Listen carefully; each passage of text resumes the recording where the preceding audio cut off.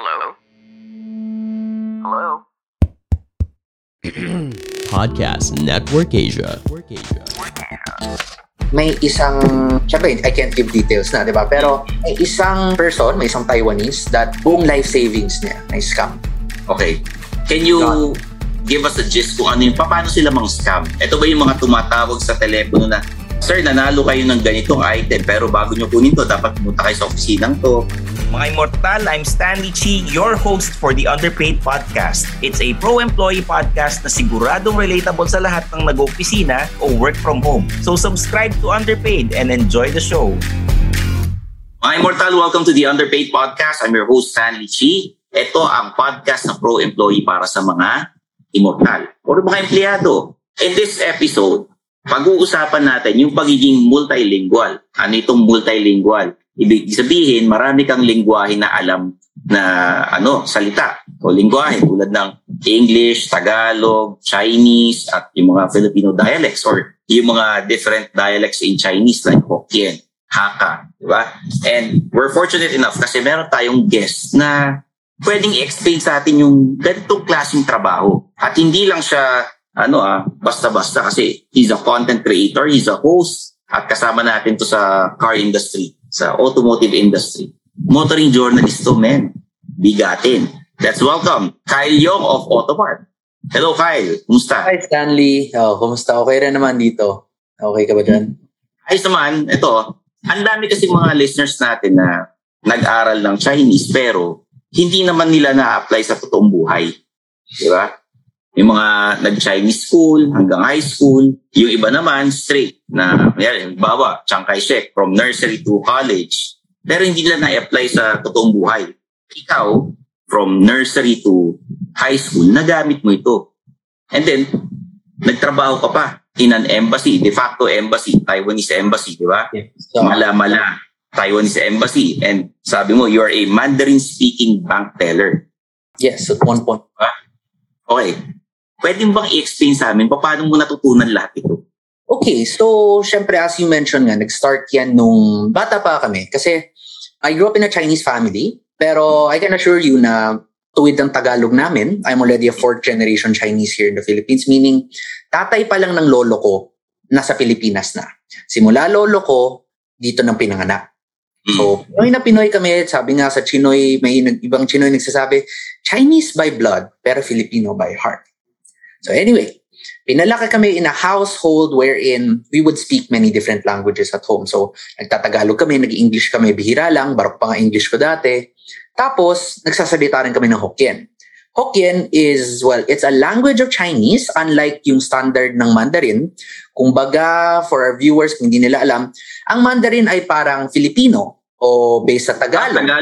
Tapos yung Hokkien, parang Bisaya or Bicolano. Bisaya, Cebuano, parang gano'n siya. So, hindi siya, pag isa lang ang alam mo, hindi mo maintindihan yung isa. Parang kung alam mo lang Tagalog, hindi mo maintindihan ang Bisaya. Pero anyway, yun nga, sa bahay, Hokkien lang kami.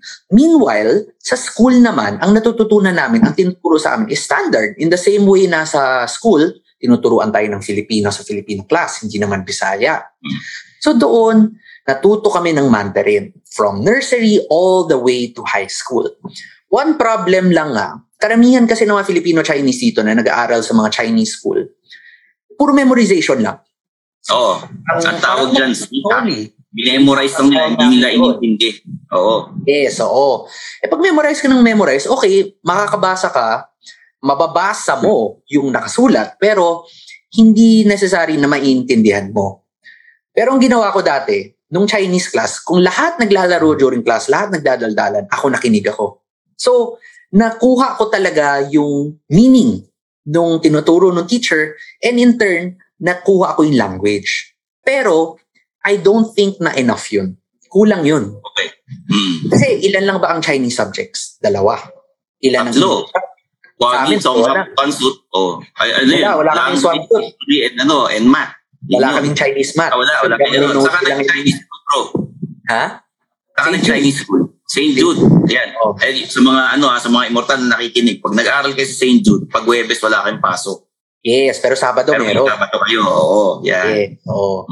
So, yun nga, inintindi ko mabuti. Tapos, pagkatapos nun, nagkaroon kasi ng Taiwan tour na program. So, isang parang sponsored youth program siya na hindi ko maalala sino nag-sponsor. Parang sa Liberty Hall yan, di ba? Ina-apply sa Liberty Hall. Oo. So, pumunta ako doon. And doon, karamihan nagsasabi na ang mangyayari lang, open secret to. Puro landian lang doon ang nangyayari. Magliligawan. Hindi ko alam na. Magliligawan. Marami nga ako mga tito-tita. Alam ko, doon nagkakilala sa ganung klaseng program. Pero, nakinig rin ako sa mga Chinese language classes doon. Tapos, syempre, may na-pick up ako. Pag uwi ko, feel ko kulang pa rin saan It's like a fellowship na you get interviewed but mo gusto sumali, tapos magbabayad ka, and then mag-aaral kayo sa Taiwan. May mga yan parang naka-jacket pa kayo na pare-pareho. Oo, pare-pareho kulay. Oo. Wow, gano'n. Tapos pero, parang may mga tour. Yes, may tour din, oo. Pero kulang. Kasi puro laro pa rin So, nung college na ako sa Ateneo, meron kaming required internship. Pinapili kami kasi course ko is diplomacy. So, naghanap ako ng diplomacy-related thing. And buti na lang, it came out, it's called the MECO, the Manila Economic and Cultural Office. Yung parang Philippine Embassy naman sa Taiwan. So, nag-intern naman ako doon. Walang bayad yun. So, salamat sa magulang ko. Sila nagbayad lahat. Yung accommodation ko, pagkain ko, lahat. Walang bayad, pero ang ginawa ko doon, inassign ako nung una doon sa front desk counter. So, at that point, no choice na ako. Kasi hindi lang naman mapipilitan ka magsalita ng Mandarin. Mapipilitan ka. Okay. Oo. Kung mas matanda na Taiwanese ang dumarating, Hokkien ang salita. Pag medyo mas bata, Mandarin. So no choice ka Siyempre, noong una, mali-mali sinasabi ko. Baka hindi pa ako naintindihan. Minsan, hindi ko rin sila naintindihan. Pero you learn from context clues. At the end of the day, ang kailangan mo lang talaga ay gawin. Kailangan mo gawin. Hindi pwedeng nagpa-practice ka lang sa bahay, wala kang kausap. Sabi nga sa amin sa Ateneo ni Father Ferriols, isang legendary Atenean professor. Tawag niya doon ang paglalangoy. Hindi mo yan matututunan ng puro theory lang. Hindi mo yan matututunan sa classroom lang. Sabi niya, lundagin mo, baby. Yun ang sabi ni Father Ferriols. Lundagin mo, baby. Yun ang sabi niya. So, tatalon ka dapat doon sa swimming pool para matuto ka. At yun ang ginawa ko sa Chinese language. Tumalon ako into the pool na puro Chinese at wala akong choice. Doon ako natuto. Wala kang choice kundi matuto. Parang ganito yan mga immortal. You have a hobby, sinasabi mo gusto mong gawin, pinag-aralan mo lang, nagpasa ka ng mga libro, pero hindi mo ina-apply sa totoong buhay. Ang ginawa ni Kyle, nag-aral, in-apply, nakipag-usap sa mga Mandarin-speaking people, mga Chinese, Taiwanese, doon siya natuto. At mas natuto pa siya kasi araw-araw ba naman yun ang gawin mo? Gagaling at gagaling ka. Diba? Ginawa ko yun for around 2 months. In that short time, sa araw-araw mo ginagawa at no choice ka, matututo kang mag-gawin. Ito it's very similar to the business owners na mga nasa 168 na mga taga-China. Diba magaling sila mag-Tagalog? Diba? Tinuturuan sila ng mga helpers nila ng mga kinukuha nilang sales lady na mag-Tagalog. So, pag kinausap ka nila, di ba, marunong silang makipagtawaran sa'yo, marunong mag-explain na wala hanggang dyan lang. Baga, pag bumili ka ng wholesale, ito yung price. Pagka pa isa-isa, ito lang. Diba? Natututunan yan. So, Kyle, ito, nagawa mo sa OJT, napag-aralan mo, may advantage ito sa pag nagtrabaho ka na, di ba? Mas malaki ba sweldo ninyo? Yes, Stanley, kasi karamihan ng mga fresh grads, kahit na nag-aral sa mga top schools sa Pilipinas, kadalasan hindi rin naman ganun kataasan ang first salary. Minsan, minimum wage pa rin kahit na mas mahal ang tuition kadalasan ng mga college na ito. Pero dahil inaral ko yung Chinese language, hindi pa ako nag-graduate. In fact, nasa ECQ pa ako noon. Patapos pa lang yata sa online class. Na-interview na ako nung TECO, which is a Taipei Economic and Cultural Office to the Philippines. Ito yung parang embassy parang embahada ng Taiwan dito sa Pilipinas. In-interview lang ako 5 minutes over Viber. Wala man lang super formal anything. In-interview ako ng Taiwanese police attaché. Sinubukan niya akong kausapin in Chinese. Medyo tuwid naman yung Chinese ko. Natuwa naman siya. So within 5 minutes, sabi niya sa akin, pwede ka na mag-start next week. Sabi ko, sir. Yung police attaché, ano ibig sabihin nun? Pag sinabing police attaché? Okay, so the police attaché, kumbaga, parte siya ng embahada ng Taiwan na ang sole job niya is anything related to police matters sa Pilipinas. Basta, pagkakyari, may problema na Taiwanese, kailangan ng police report, sa kanya pupunta. Yes. Oo. At ikaw yung assistant noon. So, Ako assistant niya. sa dami ng mga Taiwanese na nasa Pilipinas or yung mga taga-China, ano yung mga common na nagiging problems nila? Kasi ikaw yung technically, ikaw yung nagta-translate, ikaw yung nagta-transcribe, di ba? And yung mga police report, ikaw gumagawa niya, paperworks. Oh, so you read in Chinese, you type in Chinese din. Yes. So, So, karamihan kasi, ang nangyayari dyan, may dalawang kinds eh. Yung mga Taiwanese na nasa Pilipinas, ang nangyayari is may kidnapping case, kidnap for ransom, kailangan namin i-rescue. In that case, kami yung magko-coordinate, ako rin tagagawa ng sulat, papunta sa PNP, Philippine National Police. So pupunta rin kami ng boss ko sa Tamkrame, at the same time, driver niya ako, so all in one, di ba? Tapos kakusapin namin yung CIDG, yung anti-kidnapping group, para ma-coordinate yung rescue operation. That's the number one most common.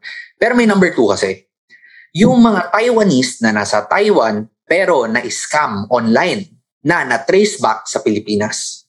Yung scam. Very common yun. Ito first question. Sino kadalasan nakikidnap sa Taiwanese? Bawal ko disclose yan. Bigyan mo na lang kami ng clue. Ganyan. Kababayan ba nila o kababayan natin? Basta hindi Pinoy. Hindi Pinoy. Oh. Yung ransom, mga magkano inaabot? Maabot ng ilang milyon. Ilang milyon. So malaki-laki yun. And then, yung rescue operation, sumasama ka ba ron?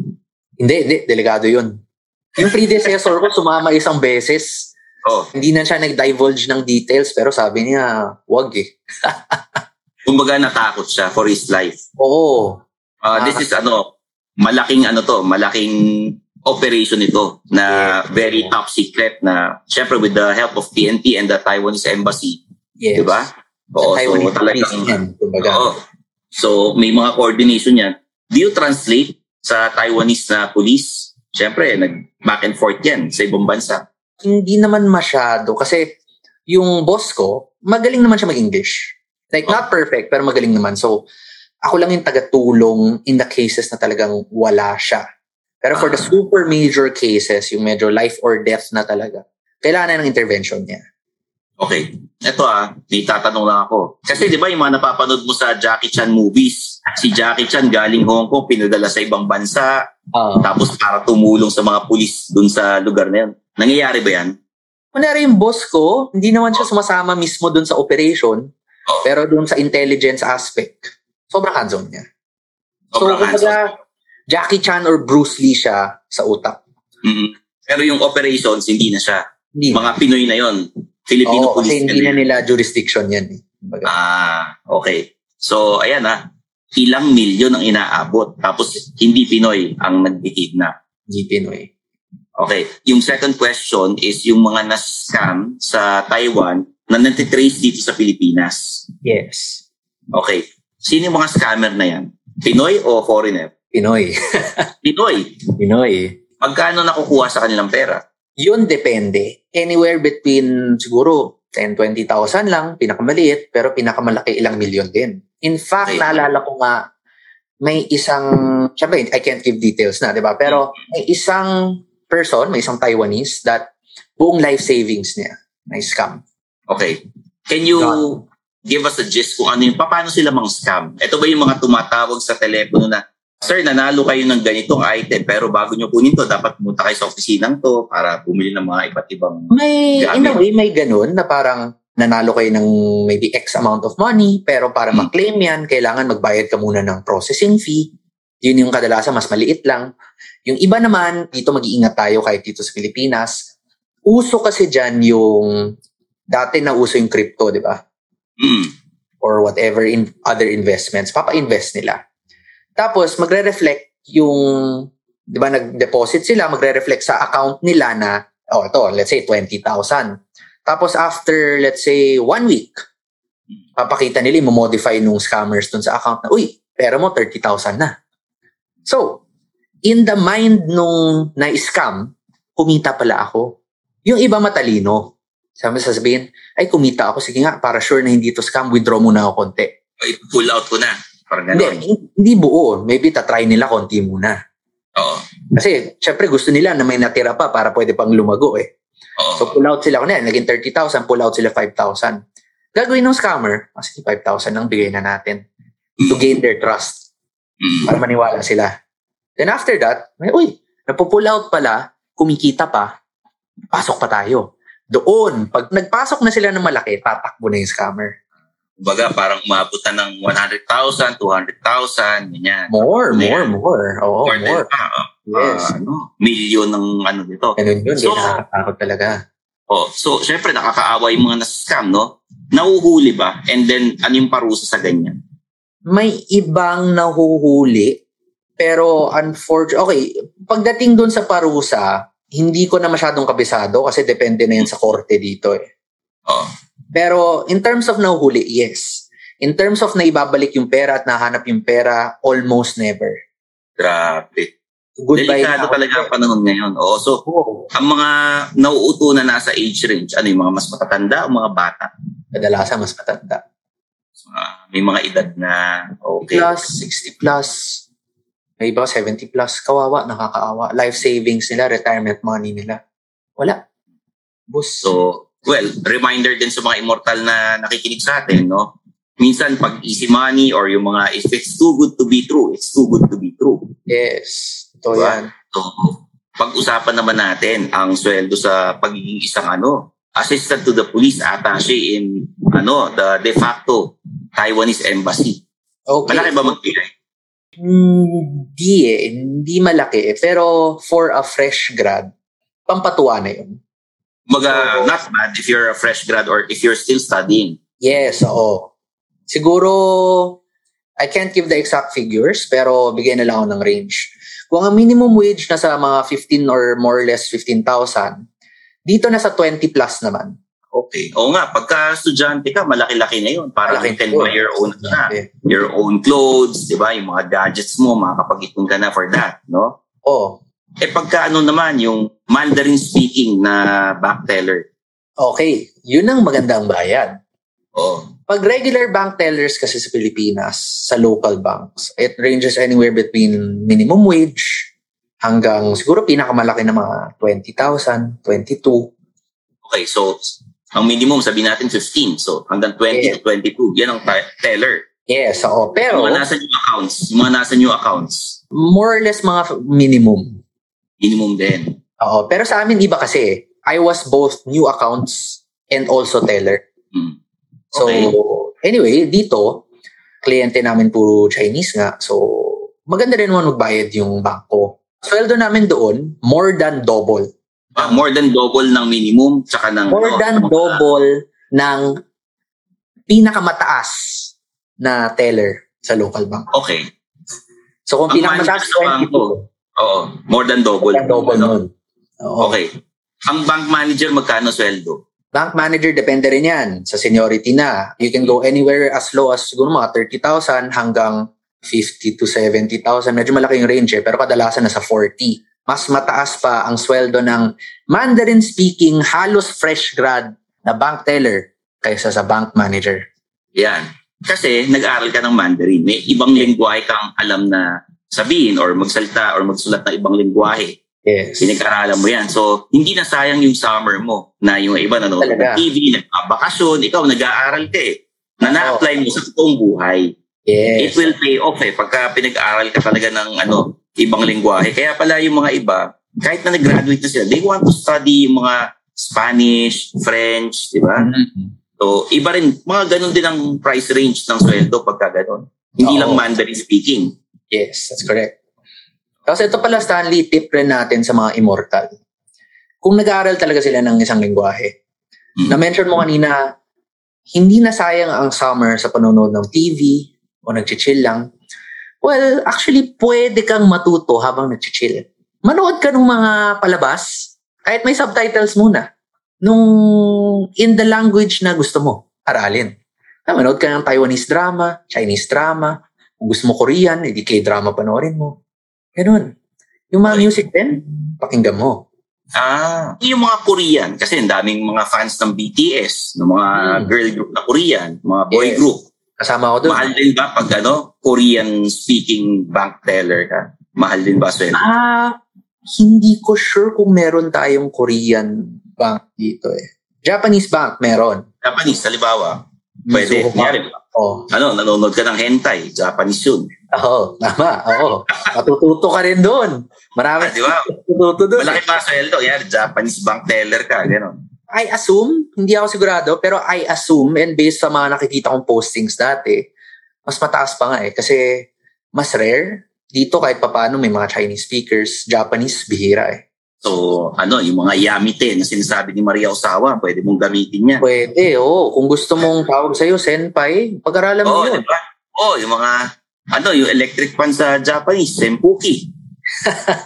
Yun yun talaga, electric fan. Senpuki. Di ba? Yun. Tapos, mga natututunan natin.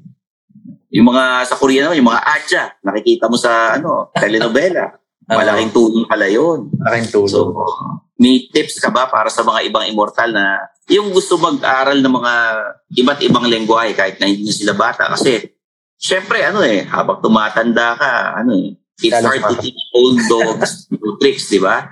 Medyo nahihirapan ka na. Ano yung pwede mong ibigay na tips para sa kanila? Okay, ganitong tip lang. Mga tao kasi madaling magsawa. Akala mo ngayon gusto mo, baka bukas hindi na. So, mahal kasi ang language class eh. Swerte kami na dati sa Chinese school, kasama na yun. Pero pag nag-attend ka talaga ng language class, mapapamahal ka. Minsan, tatamarin ka pa. So, I suggest, pag simula ka sa YouTube, manood ka ng mga free language classes sa YouTube. Pati sa TikTok na meron. Spotify meron din. Facebook meron din. Pag talagang ginagawa mo na yun for maybe 1 month, 2 months, sa tingin mo, may napipick up ka pero kulang. Pero at the same time, hindi ka tinatamad. Doon ka na mag-language school. And kung may budget ka na, baka mas mura pa nga kaysa mag-language school eh. Once okay na ang sitwasyon dito sa mundo, mag-travel ka. 1 week, 3 days nga lang eh. Immerse yourself doon sa culture and the people na nagsasalita ng ganung lengguwahe. Punta ka Taiwan, for example, gusto mo Chinese, mura lang. Sa kalahating oras, may makukuha kang ticket, minsan piso fare pa. Oo nga naman. So maraming salamat, Mr. Kyle Yong. Let's talk about your being a content creator. Kasi nagre-review ka ng mga sasakyan tulad na. Yes, oo. Kyle Yong Reviews. Diba? Kyle Yong Reviews. Oo. Pero siyempre hindi kasi laki ng ni Senpai Stanley Chi. Ako. Malayo. Baguhan pa lang tayo. Gaano mo katagal na ginagawa ito? At paano mo naisip na yun ang niche na tatahakin mo? Gusto ko sa automotive industry, yun ang tatahakin kong niche. Magsulat, magre-review, di ba?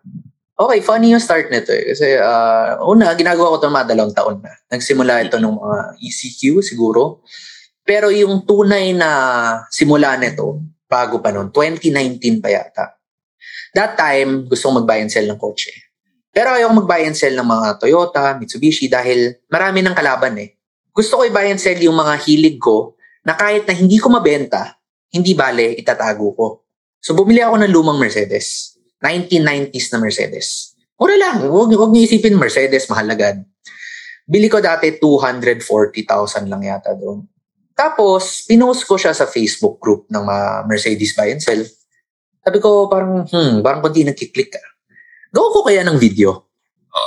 So, ginawa ko ng video. Parang tour lang. This is the ganito. Pag nakita mo to, dito may gas-gas. Para hindi na rin ako magsayang ng oras na pupunta pa sila, magsischedule sila, titingnan yung kotse. Di naman pala nila gusto. At least sa video pala nakita na nila anong sira. Anyway, because of that video, nabenta agad yung kotse. Parang wala pang 1 month, which for an old Mercedes, mabilis yun. Wala pang 1 month nabenta yung kotse. Malaki rin kita, siguro mga 50% kita, mga ganon. Tapos pinaka-spin ganda mo. Halos wala na. Swinerte ako eh. Kotse yun ni Joy Laurel, Vice President ni Cory Aquino. So, well-maintained talaga yung kotse yun. After that, hindi ko na pinansin hanggang ECQ. Hindi ko na pinansin kasi nabenta na yung kotse. Nung ECQ na, wala akong magawa. Chinek ko lang YouTube. Kasi naalala ko may video ako dati. Pagtingin ko, for a small channel na wala pa sigurong 10 subscribers, nagkaroon ng 70,000+ views yung video. Uy, ayos Baka pwede to. Alam ko maraming kumikita sa YouTube ngayon eh. So, naghanap ako ng yung ninong ko, dumating siya, ginawa ko ng video yung Land Cruiser, ginawa ko video mga FJ Cruiser, kung ano-ano lang. Kotse namin, kotse ng kaibigan, kotse ng kung sino-sino man. Tapos, nagsimula doon until the point na dami na talaga nagme-message. Kyle, pa-review naman. Hiramin mo kotse ko, punta ka dito, or hatid ko sa'yo. And then, later on, pati manufacturers, nagme-message na. Sino yung unang nagpahiram sa'yo ng sasakyan? Anong brand? Cherry. So, shout out, big thank you to Cherry Philippines. Sila ang unang nagpa-lend out sa akin. So, hanggang sa nagtuloy-tuloy na, and then you're with Automart. Yes, I'm now with Automart.ph, ang bentahan ng used and repossessed cars. Okay. I also So, present yung mga repossessed, yung mga nirimata. Narimata, nahatak, tawag na. Pero okay pa naman yung mga kotse. Yun. So, invite mo naman sila to subscribe to your channel kung saan ka pwedeng i-follow. Okay, so everyone, please do follow me on, may TikTok na rin ako. At Kyle Guy 298 pa yata ang pangalan ko niya. Kyle Guy 298, yung lumang username. Pero most importantly, subscribe po kayo sa YouTube channel ko, Kyle Yung Car Reviews, at sa YouTube channel ng Automart.ph. Kung gusto niyo akong marinig na nagre-review ng mga kotse in English, doon kayo sa channel ko. Pero pag mas komportable kayo sa Pilipino, kayang-kaya ko rin po mag-Pilipino sa Automart.ph channel. Siyempre, meron na kaming Facebook page, Kyle Yung Car Reviews rin para sa akin, at Automart.ph para sa Automart.ph. Maraming salamat, Kyle Yung. At aantayin namin yung susunod mong review in Mandarin. Thank you very much, Stanley. Baka malayo-layo pa yun, pero pwedeng i-consider yun. Baka may market din para dyan. Oo, di ba? The Underpaid Podcast is produced by Podcast Network Asia, and we have episodes every Mondays and Thursdays. Meron din pong Instagram and Facebook ang Underpaid, kaya i-search nyo po yan at sumali kayo sa aming Discord group, yung Team Suplado Discord group. May mga pinaplano tayo dyan na meet and greet, tsaka yung mga, kung may mga ideas kayo or suggestions na gustong sabihin para sa mga topics for Underpaid, sabihin nyo ron. And syempre, nasa social media ko, hanapin nyo lang po, Stanley Chi. Meron din ako sariling YouTube channel, youtube.com/StanleyChi. At syempre, Suplado Store sa Shopee para makakuha kayo ng mga Suplado shirts tulad itong suit ko. Ayan o, Suplado. So, there you have it, guys, for Mr. Kyle Yung. I'm your host, Stanley Chi, and this is the Underpaid Podcast. Bye! And that's another episode of Underpaid with Stanley Chi. Hit that follow button to get updated with our new episodes. Follow us at our socials at the Underpaid Podcast. Kita-kits, mga immortal! The views and opinions expressed by the podcast creators, hosts, and guests do not necessarily reflect the official policy and position of Podcast Network Asia. Any content provided by the people on the podcast are of their own opinion and are not intended to malign any religion, ethnic group, club, organization, company, individual, or anyone or anything.